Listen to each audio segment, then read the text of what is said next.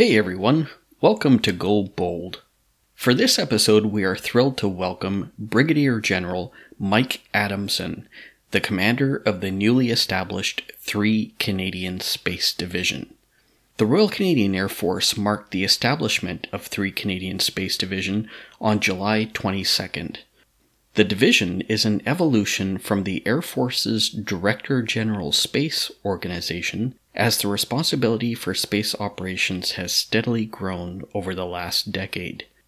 According to the Air Force, the establishment of 3 Canadian Space Division recognizes the critical importance of space in all Canadian Armed Forces operations and day-to-day activities, and is a step forward in protecting Canada's interests in space. This newest division of the Air Force will streamline, focus, and improve how space-based capabilities support critical Canadian Armed Forces requirements to deliver communications, command and control, navigation, weather, and situational awareness in support of military operations and activities. Such activities can include search and rescue, monitoring Canada's maritime approaches, support to NORAD operations, and support to decision-making in overseas operations. The establishment of 3 Canadian Space Division will also include the re-establishment of 7 Wing, which will comprise 7 Space Operations Squadron and 7 Operations Support Squadron. A priority for 3 Canadian Space Division will be Canada's commitment to the Combined Space Operations Initiative. This agreement includes Australia, France, Germany, New Zealand, the United Kingdom, the United States, and Canada, and provides opportunities to enhance cooperation on defense space activities. The space domain has relevance in day-to-day life and is of growing importance, as you will hear. So we hope you enjoyed this episode with Brigadier-General Adamson. Let's cue the music.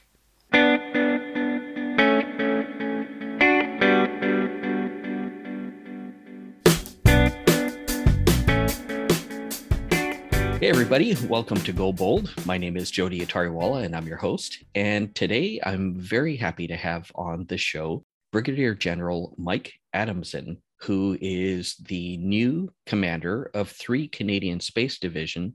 And he happens to be the first commander of 3 Canadian Space Division because it is a brand new division that's been established under the Royal Canadian Air Force.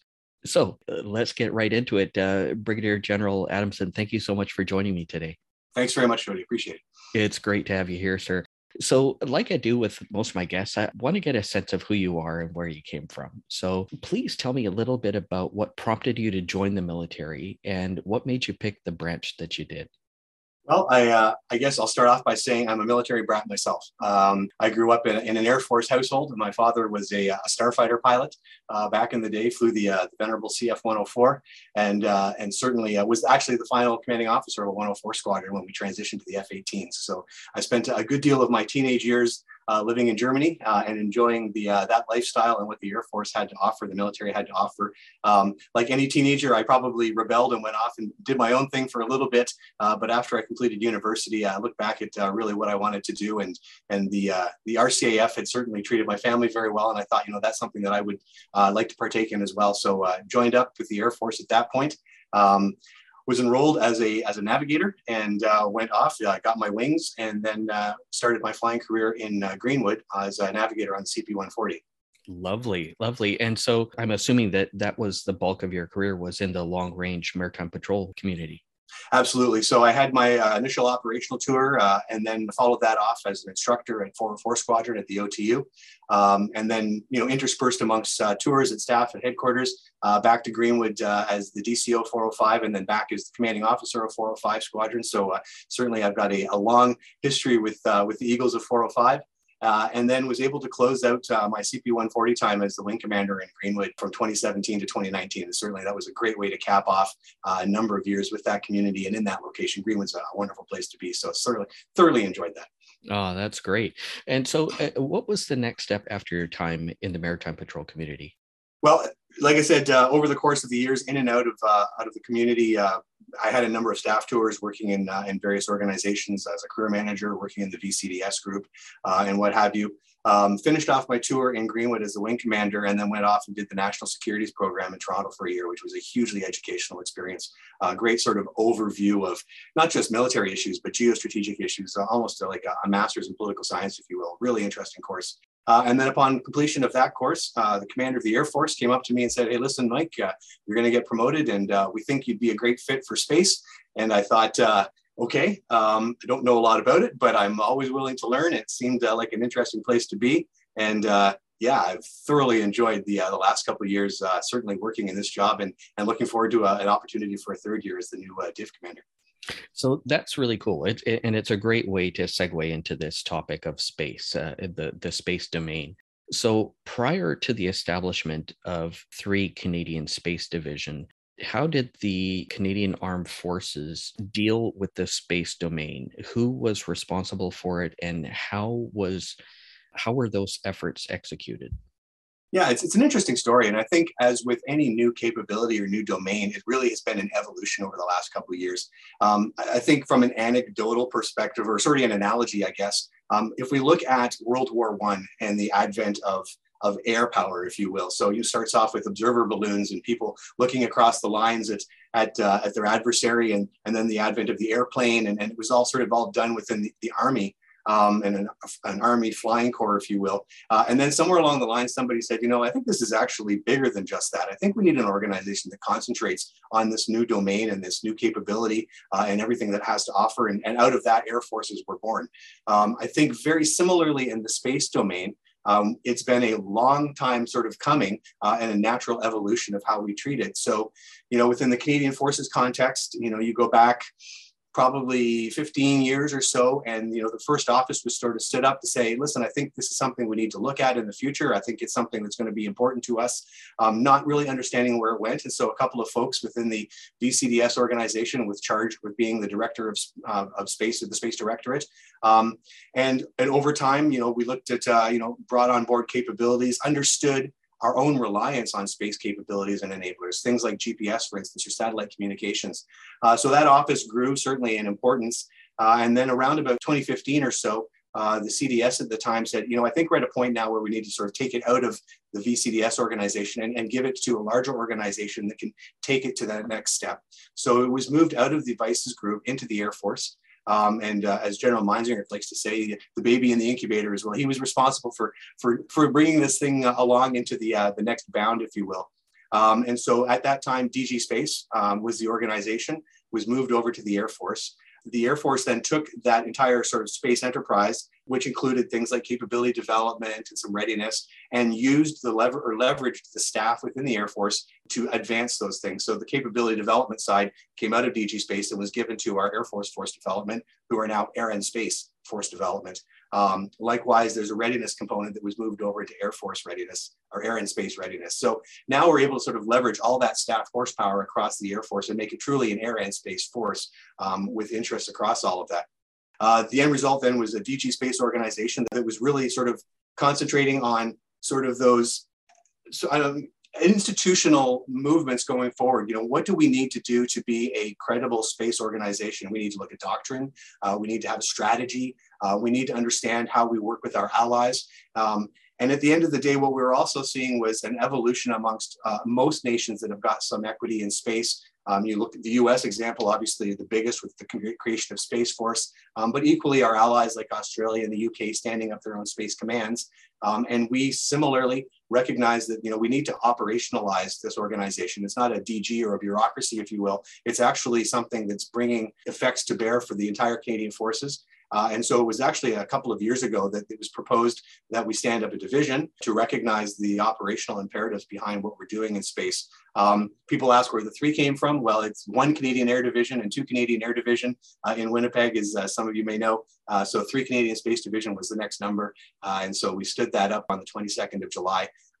It doesn't change necessarily what we do on a day-to-day basis at the moment. But like I said, it operationalizes that concept, gives us a bit of a different focus, and helps sort of cement as we engage with the rest of the Canadian Armed Forces that this is in fact an operational capability and key to what it is that we're doing in all operations across all domains, Army, Air Force, Navy, and land, sea, and air. So really, it's just a recognition, like I said, of that evolving importance of the domain.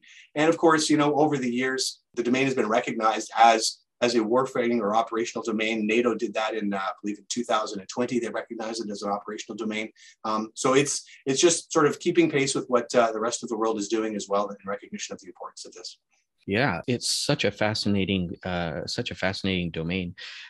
So, you mentioned things like GPS, and I guess one of the things I'd like to do before we get deeper into the 3 Canadian Space Division is to discuss some of the areas where Canada is currently involved in space, or how space relates to the Canadian Armed Forces, because then that, I think, will form our discussion moving forward as to how you guys will now execute in the division itself. Certainly.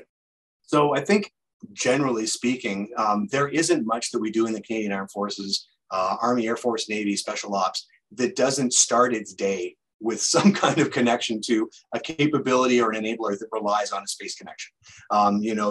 The GPS is a perfect example. There aren't many pieces of equipment that we use that doesn't somehow or another require the position, navigation, or timing signal associated with the GPS signal. So, it's absolutely a critical enabler to what we do. Likewise, from a command and control standpoint in communications, satellite communications is critical to what we do. And there are many different means by which we do satellite communications. It could be through broadcast signals, as we have traditionally done over the last few years in Canada, but it's also engaging with commercial SATCOM providers and working with our allies in some of the more protected military SATCOM as well. So those things all have to be factored into consideration with new equipment that perhaps needs to be upgraded and recognize all of this. And then new procurements need to take all of that into account as well.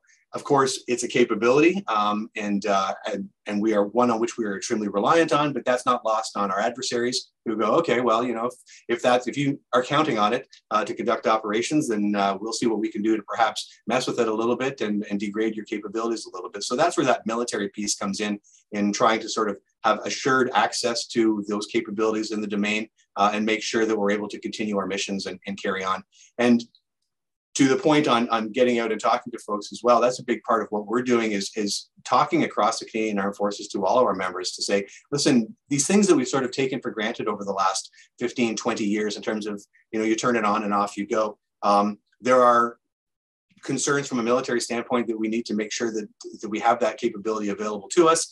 So it's important that somebody's looking out and keeping an eye on the domain and the systems and what our allies are doing, and importantly, what our adversaries are doing in that regard as well. So it really is ubiquitous in this application across the Canadian Forces context. What we're doing in that regard, Canada is not going to field its own GPS constellation. The US has done that. Allies avail themselves of that. So, there are certainly efficiencies in working with our allies. What we've done in Canada is leveraged some ongoing expertise and experience in certain things like satellite communications. We've got a long history of that within Canada. Synthetic aperture radar in space is a capability that we've got a lot of expertise in the Canadian aerospace industry as well. And one of the things that actually is critically important to what we're doing is space domain awareness. We have a satellite called Sapphire, which contributes to the space surveillance network to sort of identify objects in orbit and understand what it is they're doing, how they're behaving, and where they are as well. So those are really niche capabilities, if you will, for the Canadian Forces as we move forward. We're going to sort of concentrate our efforts on those as opposed to recreating something of which there's already 50 or 100 different pieces of kit. To that end, it's really important that we work with our allies. If you talk to the Americans and most notably General J. Raymond, who's sort of the grandfather, if you will, of U.S. Space Forces, he's fond of saying that space is hard. And it's hard because it's resource intensive. It takes a lot of people, it takes a lot of effort, it takes resources in order to make all this happen. So working with your allies is absolutely important to be able to leverage what everyone else is doing and then basically sharing that capability collectively. And we say that we're allied by design. It's really an important thing to do as far as we're concerned anyways, to do that and fold that into our military capability. So that's really interesting, allied by design. I suspect, as you mentioned, that space has relevance to all the different domains of the military, Army, Navy, Air Force, Special Operations. So I suspect your staff will comprise folks from across the different areas of the Canadian Armed Forces, or will it be primarily just from the RCAF? No, absolutely. We are a joint organization. So if you look across our lines, we've got folks in all of those uniforms. And in fact, part of the command billets that we've got under the new division, we have a wing, 7 wing, which is charged with delivering those operational effects. 7 Space Operations Squadron and 7 Ops Support Squadron. And one of those COs is actually a naval officer. Sort of to highlight the fact that, yeah, in fact, we are joint, and conceivably, somebody in my position could be from one of those other services as well. Interesting. And from that allied perspective, you've mentioned Space Force, but there's also a NORAD recapitalization that is going to take place. So how will the 3 Canadian Space Division factor in to both NORAD and also domestically and internationally, perhaps with Space Force? Right. So the NORAD piece is important because certainly in delivering on the NORAD mandate, there's a requirement for those space enablers. GPS is an obvious one, no matter what we're doing, whether it be in NORAD or around the world. Those are key enablers. Satellite communications is also going to be a key component of that as well.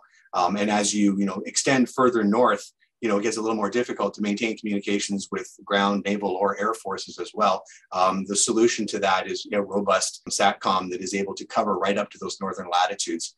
So within the NORAD context, certainly the Air and Space Force Development folks included space capabilities as part of that NORAD package. It includes obviously the aircraft, the command and control systems, but also those enablers to be able to execute on the NORAD mission.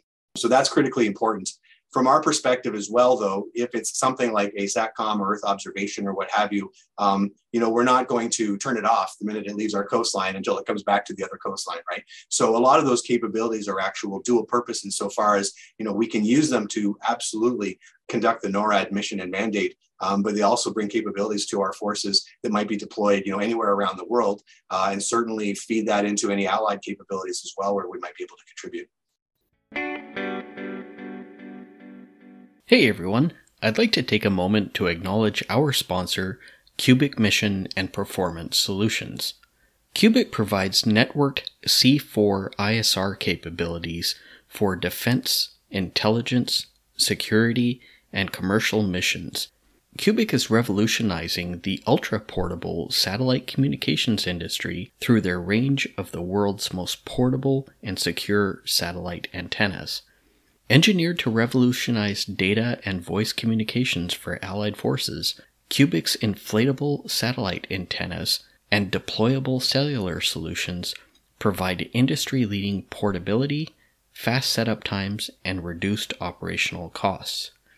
Easy to deploy with high bandwidth throughput and low cost of ownership, the Gator inflatable satellite antennas are deployed by Allied forces and aid agencies in some of the most extreme environments on the planet. These portable and secure satellite antennas deliver up to a 50% reduction in pack-out weight and volume compared to deployable rigid antennas of similar size. Cubic's inflatable satellite antennas are ideal for first-in deployments, remote applications, and contingency scenarios. Cubic's inflatable satellite antennas take as little as 30 minutes to set up. They are 50% lighter when compared to equivalent VSAT antennas. They maintain performance in high winds and extreme temperatures. Their smaller profile results in reduced shipping and satellite access costs, and they support the KU, C, X, and the KA bands.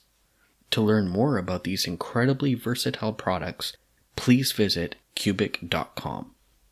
Now let's get back to our guest. So being joint, do you foresee that there perhaps will be exchange officers within 3 Canadian Space Division? We already have them. So right okay. now, when you look at the original sort of space mission for Canada, we were intimately involved in NORAD since its inception decades ago. And NORAD was sort of the original organization that did space tracking and missile warning, missile defense, and those kinds of things. And so we had Canadians down working with our NORAD, with the Americans, and within that NORAD construct for many, many years. So to that end, we have Canadians that are down in Colorado Springs and Vandenberg and various other places working with the U.S. And conversely, I have U.S. members that are certainly working on my staff as well from the U.S. Space Force. And as we continue to, like I said, evolve and work on those cooperative pieces, equally, we're investigating opportunities to do that with, the UK and Australians, for instance, are easy ones to do as well. So yes, I think it's absolutely critical because of the shared nature of those resources and what we're doing. It's really important to understand what others are doing and be able to work in collaboration with them. Yeah, I love that. I think it's a great way to go about your business. Talk to me a little bit about how you see the Canadian space industry today. Because as you mentioned, perhaps you're not going to create a new constellation of satellites, but it is entirely possible that you could put certain satellites into space. But from your perch as commander of 3 Canadian Space Division, how do you look at the Canadian space industry? And how do you think that those companies could help you go about your business? It's a really interesting question, Jody, and one that I think is unique to the space domain, simply because we talk about the environment, the space domain being congested, contested, and competitive. And if we look at that from a purely military standpoint, those words I think are fairly self-explanatory. But you can't ignore the civilian or commercial presence in the domain.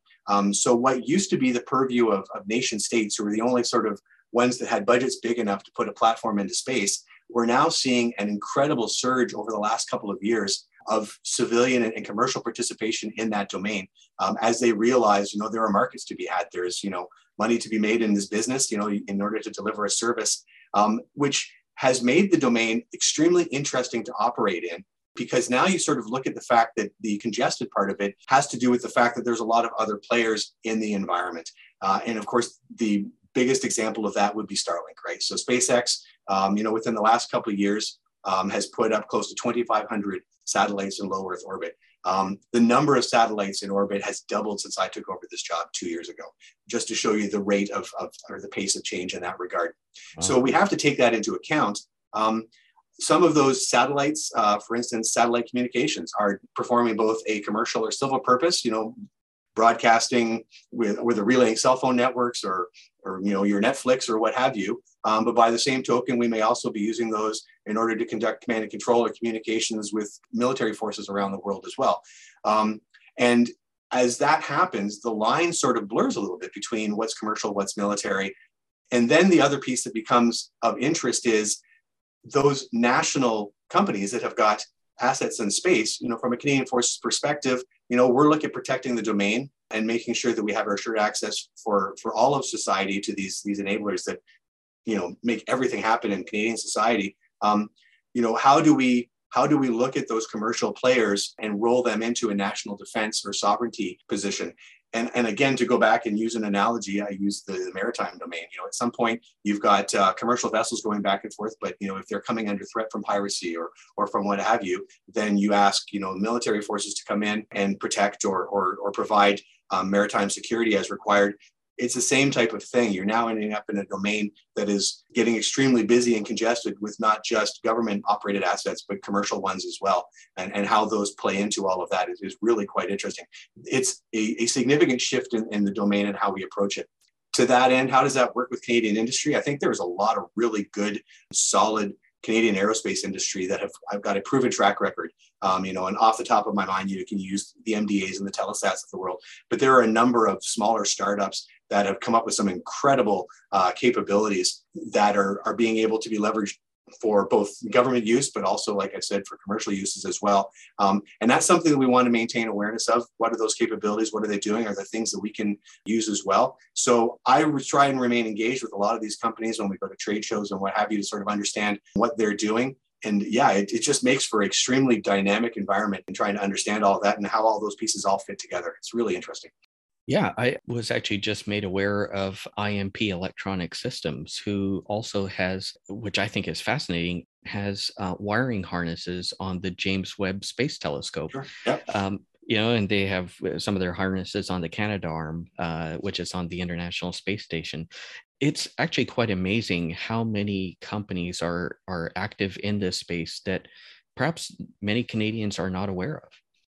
Absolutely. And I think there's an element of that in educating Canada in terms of, this great industry base that we've got. I don't know the numbers off the top of my head, but certainly you see industry folks quoting that the space industry is going to be worth, billions and billions of dollars this year and trillions 10 years from now, in terms of, what's going to be out there in terms of space exploration, space mining, all the different possibilities out there for commercial industry.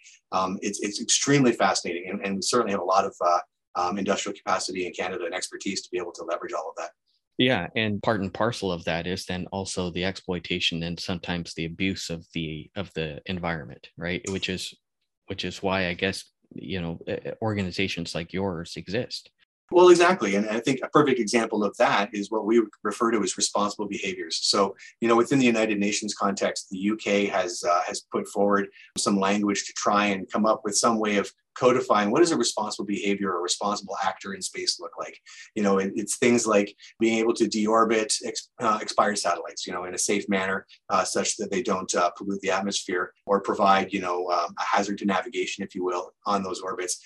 As a result of that, when we see behaviors that we deem irresponsible, that's something that from a Canadian Forces perspective, we're keenly interested in to sort of understand what that might mean to our friends, our allies, and to the orbit writ large. And the best example of that would be the test where the Russians used an anti-satellite weapon to destroy one of their own defunct satellites. Got it. It was theirs. However, the act of doing that created hundreds, if not thousands, of pieces of debris that were then floating around in the atmosphere, the orbit, that posed a hazard to our satellites, their satellites, the International Space Station. And to that end, it's military forces and capabilities that do a lot of the debris tracking to understand where that debris is in order to notify, again, not just, our government satellites, but, ISS or exploration or NASA, CSA assets. But also reaching out to commercial industry and going, hey, listen, we're tracking this. It poses a threat to your Inmarsat or your Earth observation satellite. And so that's sort of where that combination effort or that collaborative effort needs to happen between military forces and commercial. We're all up there trying to use the domain as best we can, and it's everyone's best interest to sort of act responsibly. Codifying those behaviors is going to be a challenge, but we've done it with codifying the law of the sea. We've got rules and regulations that cover aviation in terms of how that all operates, and I think the next step is going to be to try and sort of find some way of codifying or mandating responsible behaviors in the space environment. Yeah, I think that's going to be a very important step that must occur. So when we talk about the complexities of operating in the space domain, I guess, and perhaps I should have asked this earlier, but in the context of 3 Canadian Space Division, what is your footprint, both in terms of manpower and in terms of physical presence of where your staff and folks are? Certainly. I think at the moment, we're sort of driving towards a state of about 175 people or so across the Canadian Forces to sort of be concentrating on those space pieces. Those bodies are situated, across the department, both within my organization, but then it could include things like image analysts within our intelligence command, could include policy officers within various places. And then, of course, we have people that are positioned out of country, both with the US working there, but we've also got folks posted to NATO, which is a nascent space organization within NATO as well, as they sort of, again, their own evolution of recognize the importance of the domain for NATO. At the end of the day, we're looking to sort of, we've identified certainly that there's more that can be done. We would like to grow the organization probably closer up to 280 over the next few years, but we'll sort of get there. We'll walk before we run. In terms of where we're located at the moment, we're in two main locations here in Ottawa, both at our main Carling campus, which is where we sort of have the division headquartered, if you will. And then our operations folks, 7 Space Wing and the 2 Ops Squadrons, are located over with Joint Operations Command across the city and the other campus there. And then, like I said, folks spread out, sprinkled elsewhere across both the US and NATO. So in context of NORAD and current NORAD installations, will those people that are assigned to those duties, will they ultimately perhaps fall under your command, or will they stay separate? So that's interesting. So at the moment, the folks, for instance, that are within NATO or within the NORAD elements fall under those chain of command, but it's a conversation that we're having. Now that we've stood up the division and we have sort of a clear central point of interest in an organization that's really clearly mandated to look at that, we're going to investigate whether or not it makes sense that they be more closely associated with the division as opposed to any of those other organizations. And that's actually on my whiteboard to-do list, is to sort of audit, if you will, where we've got those folks and see how they sort of best fit into the organization now that the div is stood up. That's really interesting. When I think about procurement in the military, obviously procurement, you could go down so many different rabbit holes with that. But as you mentioned, every aspect of the Canadian Armed Forces, Army, Navy, Air Force, Special Operations, space factors into everybody. And so in that context, do you foresee that 3 Canadian Space Division might have input when it comes to being enabled with space-enabled equipment? So I guess where I'm going with this is, like, let's say for the future Canadian multi-mission aircraft, the follow-on to the community that you were in the long-range maritime patrol, aircraft like that, or for the RPAS, the remotely piloted aircraft, systems like that all have to be connected, passing information, whether it be voice or whether it be video. Do you foresee that you will have input into all of those potential platforms that are being acquired, because you would be the subject matter experts in theory?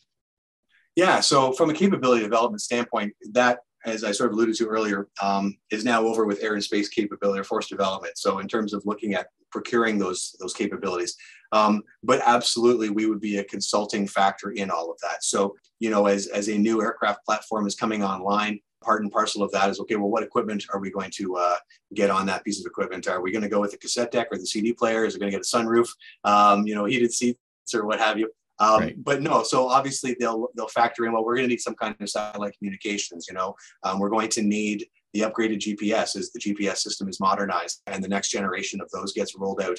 So certainly I've got folks within my staff that work closely with our allies as those are being developed. So for GPS modernization, we are part and parcel of the testing and evaluation of that as it goes along. And so then we take that information when it's ready to go and hand that over to the procurement folks to say, listen, okay, when you buy box X, make sure you get the one that's got, the ability to be able to connect to the upgraded systems from the GPS perspective. And then, yes, from a procurement standpoint, I'm less concerned perhaps with the equipment that's on the aircraft or the tank or the ship itself. That would be part of buying those pieces of equipment or that aircraft. But when I'm looking at the capability, I am concerned with, for instance, the satellite communications network that we're going to put up. What does that look like? What bands might that work on? Will that, satisfy our requirement for, polar communications right up to, alert in the North Pole above, say, 65 North, which is currently, a limitation. And so from that perspective, we keep an eye on what the requirements are. We look at what operations we foresee coming up, and we try and figure out, okay, what are those capabilities that are going to serve that? So there's ones that are very clearly connected to platforms like communications, if you will, or GPS. There's other ones where it's information, for instance, that we're interested in being able to get to be able to support operations. And so an example of that would be RadarSat-2 or the RadarSat Constellation mission, which we've worked with the CSA on.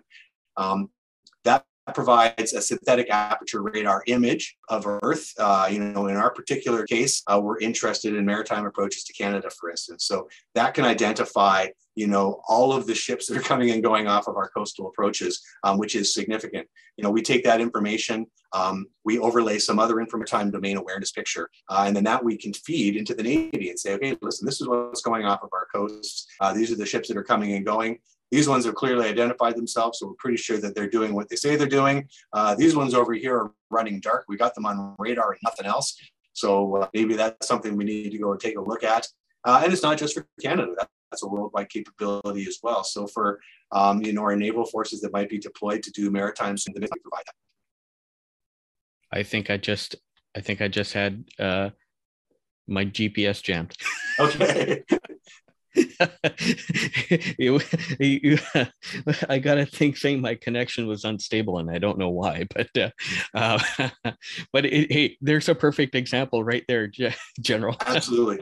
Absolutely. Well, and that's the other part of the message. I'll take advantage of that little segue to say, part of what I want to do is be able to communicate to Canadians what our societal reliances are on these things are. People say, why a space division? What is it doing for Canada? And what it's doing is it's maintaining awareness of all of those things that are going on within the domain, things that are affecting even terrestrially. If somebody is having issues with connectivity on a ground station, what impact does that have to day-to-day life of Canadians? And the Rogers outage is a perfect example of how the whole country came to a grinding halt because we didn't have access to Rogers for whatever reason. I don't know that Canadians are sufficiently aware of how much of their day-to-day life relies on these capabilities. And the role of Canadian Space Division is to make sure that we maintain access to that and remain abreast of what's going on in the domain.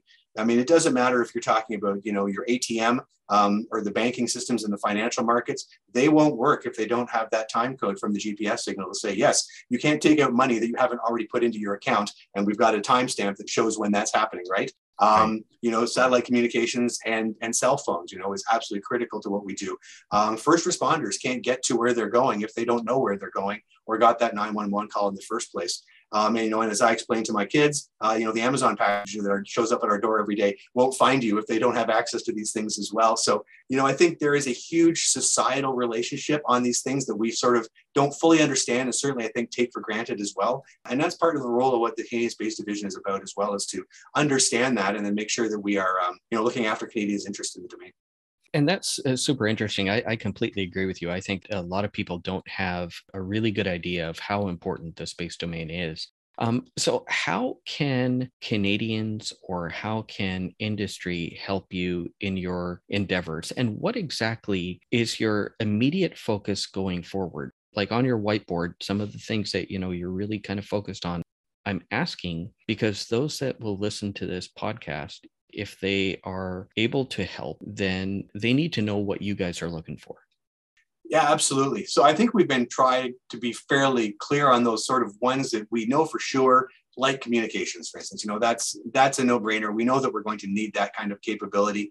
Canada is unique insofar as so much of our geography is north of that 65 north. Most satellite communications are good up to about 65 or 70 north. And for the rest of the world, that's just fine. They don't have a lot of people, outside of that band. For Canada, absolutely, that's a concern for us, not just to be able to bring communications and high-speed internet and things to northern communities, but also, as we look at it being able to expand our Canadian Forces' ability through aircraft and what have you to go out there and protect our sovereignty. Command and control is going to be really important. So there's those pieces that are obvious. What's really interesting is what we don't know.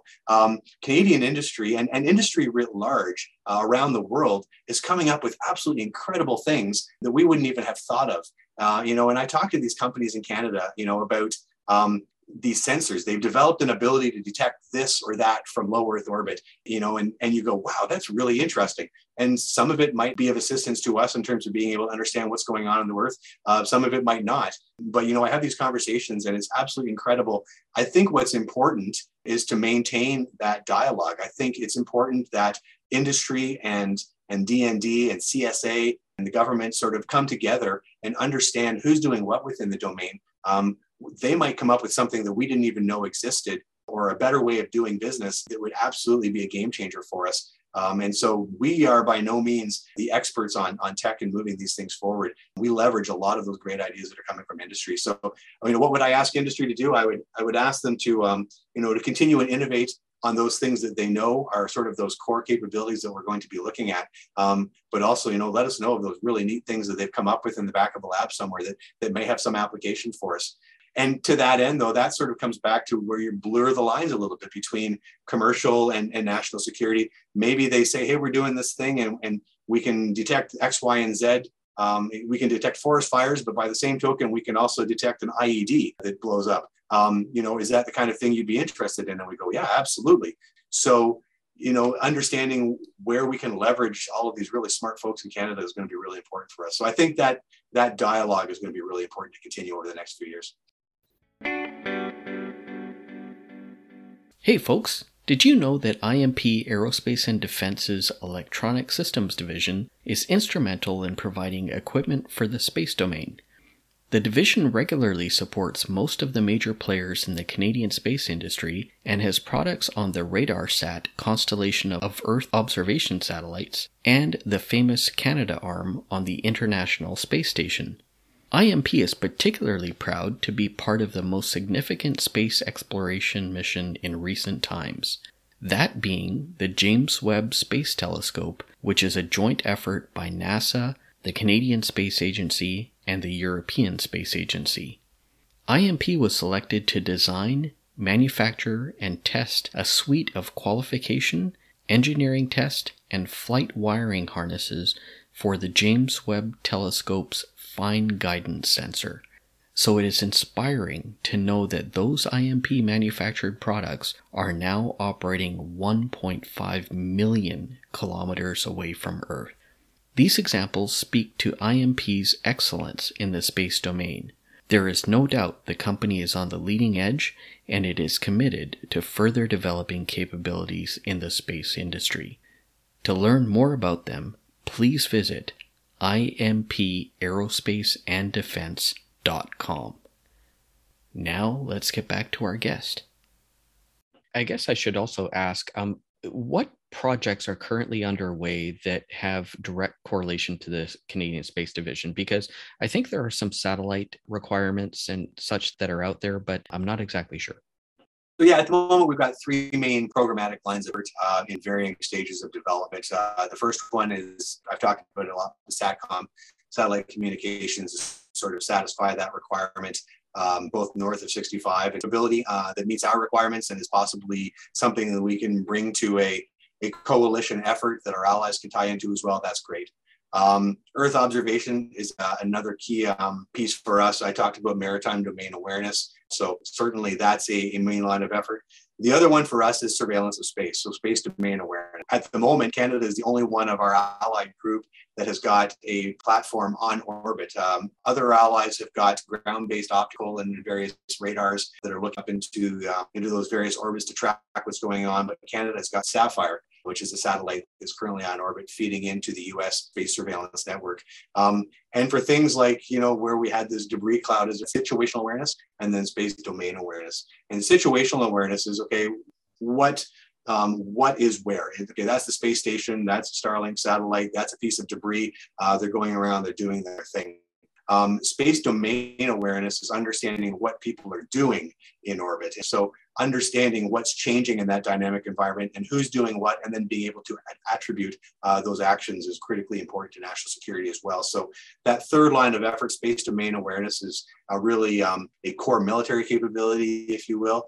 And we have a project in place at the moment as well called Surveillance of Space 2 that will be replacing the Sapphire capability and continue that effort for us as well.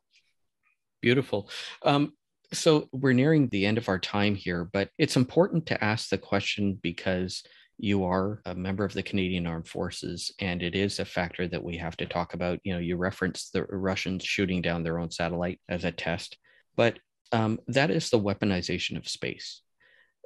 What are your thoughts about that topic, and how is the Canadian Armed Forces, the Canadian Space Division, looking at that?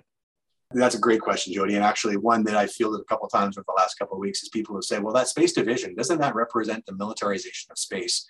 And I think we need to understand the militarization of space happened with the first satellite that went up, which was part of the space race between Russia and the US. That horse has left the barn, if you will. There have been military applications to space endeavors since we've started putting satellites into orbit, and so I don't think that's necessarily a bad thing. I think it certainly facilitates what it is that we're doing. It certainly it keeps our troops safe in the conduct of their duties and being able to effectively do what it is we ask them to do, whether it be domestically or around the world. It enables a lot of those things in national security. The weaponization of space, that's something else entirely, and so militarization versus weaponization, there is a nuanced difference. From a space division perspective and from a Canadian perspective and government of Canada perspective, that is not something that we're interested in doing. We're not looking to weaponize space. We're not looking to, create platforms, whether they be, terrestrially launched, anti-satellite weapons or putting anything on orbit, weapons in orbit to do all of that. We're more concerned with being able to enable and enhance operations on the globe and then be able to understand what's going on in space so that we can provide that modicum of assurance for Canadian Forces operations, but also for Canadians writ large, about what's going on to make sure that we can protect the environment so that it's accessible and usable by everyone. I greatly appreciate that explanation, General. I think that is an important nuance to mention that, Canada is not interested in weaponizing space. Absolutely. If I were to ask you your one biggest concern in the space domain, I have my thought on what I would think it is, but I would love to hear what your biggest concern is for the domain. I think right now, responsible behaviors is a big thing. I think we need, and it might be a difficult thing to do, but I think we need to be able to understand how we can all operate in that environment from both a national security, but also a civil and commercial standpoint as well. I think space, we're just at the early days of what we're going to be able to do in this environment. And again, I like to use analogies. So imagine, if you will, Europeans, remained within sight of the coast. They were doing fishing and they were doing all that stuff. But at the end of the day, they came back into their safe harbors. And then one day somebody said, I'm pretty sure I won't fall off the end of the world, but I'm going to keep going and see what's out there if I keep going.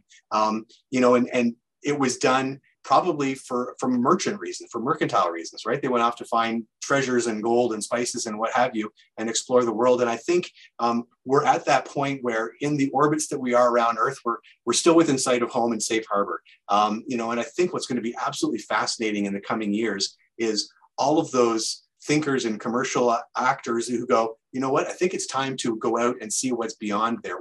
What's beyond the moon? What asteroids could be mined for riches and those kinds of things. But I think that's going to be the really most interesting part about this. But I think as we go out and do all of that, we probably need to sort out what we're doing here close to home first. How do we operate in and amongst each other in a safe manner so that when it comes time then to stretch our legs and go out beyond that, that we're able to do that safely. And I think it's really, we are early days in what is absolutely a fascinating area of exploration. And I'm really keen and eager to see where that all goes, and really pleased to be able to play my small part, certainly in helping facilitate that, certainly in the near term right now. So, yeah. I love it. And it's interesting, your perspective versus mine, because yours is very wide reaching, which it should be, thinking about all of these different aspects. In answer to the question that I just posed to you, my concern when I think about the space domain is GPS denial, but it's very specific. And I guess I think of it in the context of the military, where everything, whether it be aircraft, ships, vehicles, but also, let's face it, the military does need to knock down doors at times. And so a lot of weapons are GPS enabled, and rightly so, because that means that they're more precise, which means that there's less collateral damage. And so that's for the benefit of everybody. Nobody wants to get into a kinetic fight, but if you have to, let's be accurate. Sure. And absolutely. So that's kind of where I think about where I'm concerned, but that's just one kind of narrow sliver of the overall thing.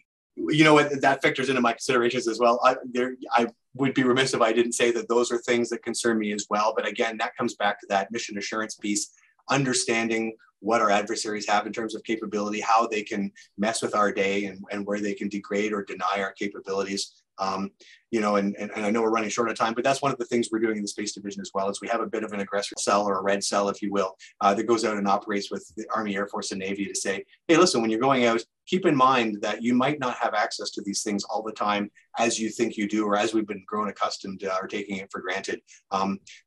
We can work around those. Certainly we need to identify what those challenges are and make sure that our folks are trained sufficiently and understand, where the risks are to those operations. So yeah, certainly that's one of the other many things that sort of occupy my time and when I stop and think about it. But yeah. Well, it makes me think about just operations deployed. If you have let's say an army battalion or a division or whatever, or even a platoon go out and everyone's got a cell phone. Well, now, in theory, that could be a potential risk because they're all emitting something or receiving something.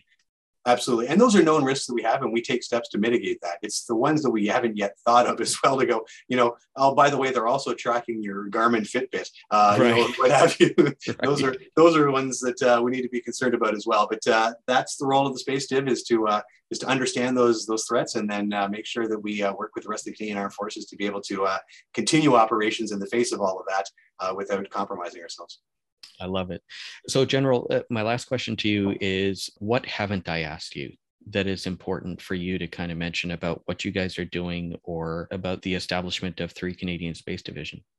Judy, I think we've touched on all of it, whether you asked me or I went off on a tangent to talk about some things as well. But really, from my perspective, this stand up of the division has been really, really interesting for us. It represents this huge move forward for us, like I said, in operationalizing our organization. But it's given me a chance to talk to folks in media and whatnot about the domain and not just what it means for the Canadian Armed Forces, but also what it means for Canadians. And I think to that end, I'm grateful for the opportunity to do that. Thanks very much for your questions. I think they were great. And if you think of more, give me a call back. We can do this again. You know what? I'll take you up on that offer. I think it'll be interesting just to see how things evolve, and it'd be lovely to maintain this connection. I'd greatly appreciate that. Awesome. Well, Brigadier General Mike Adamson, Commander of 3 Canadian Space Division, thank you so much for taking the time to speak with me, sir. It's been a great pleasure. Thank you very much. I appreciate it. Thanks, Joy. Thank you. Hope you have a wonderful day. Take care, General.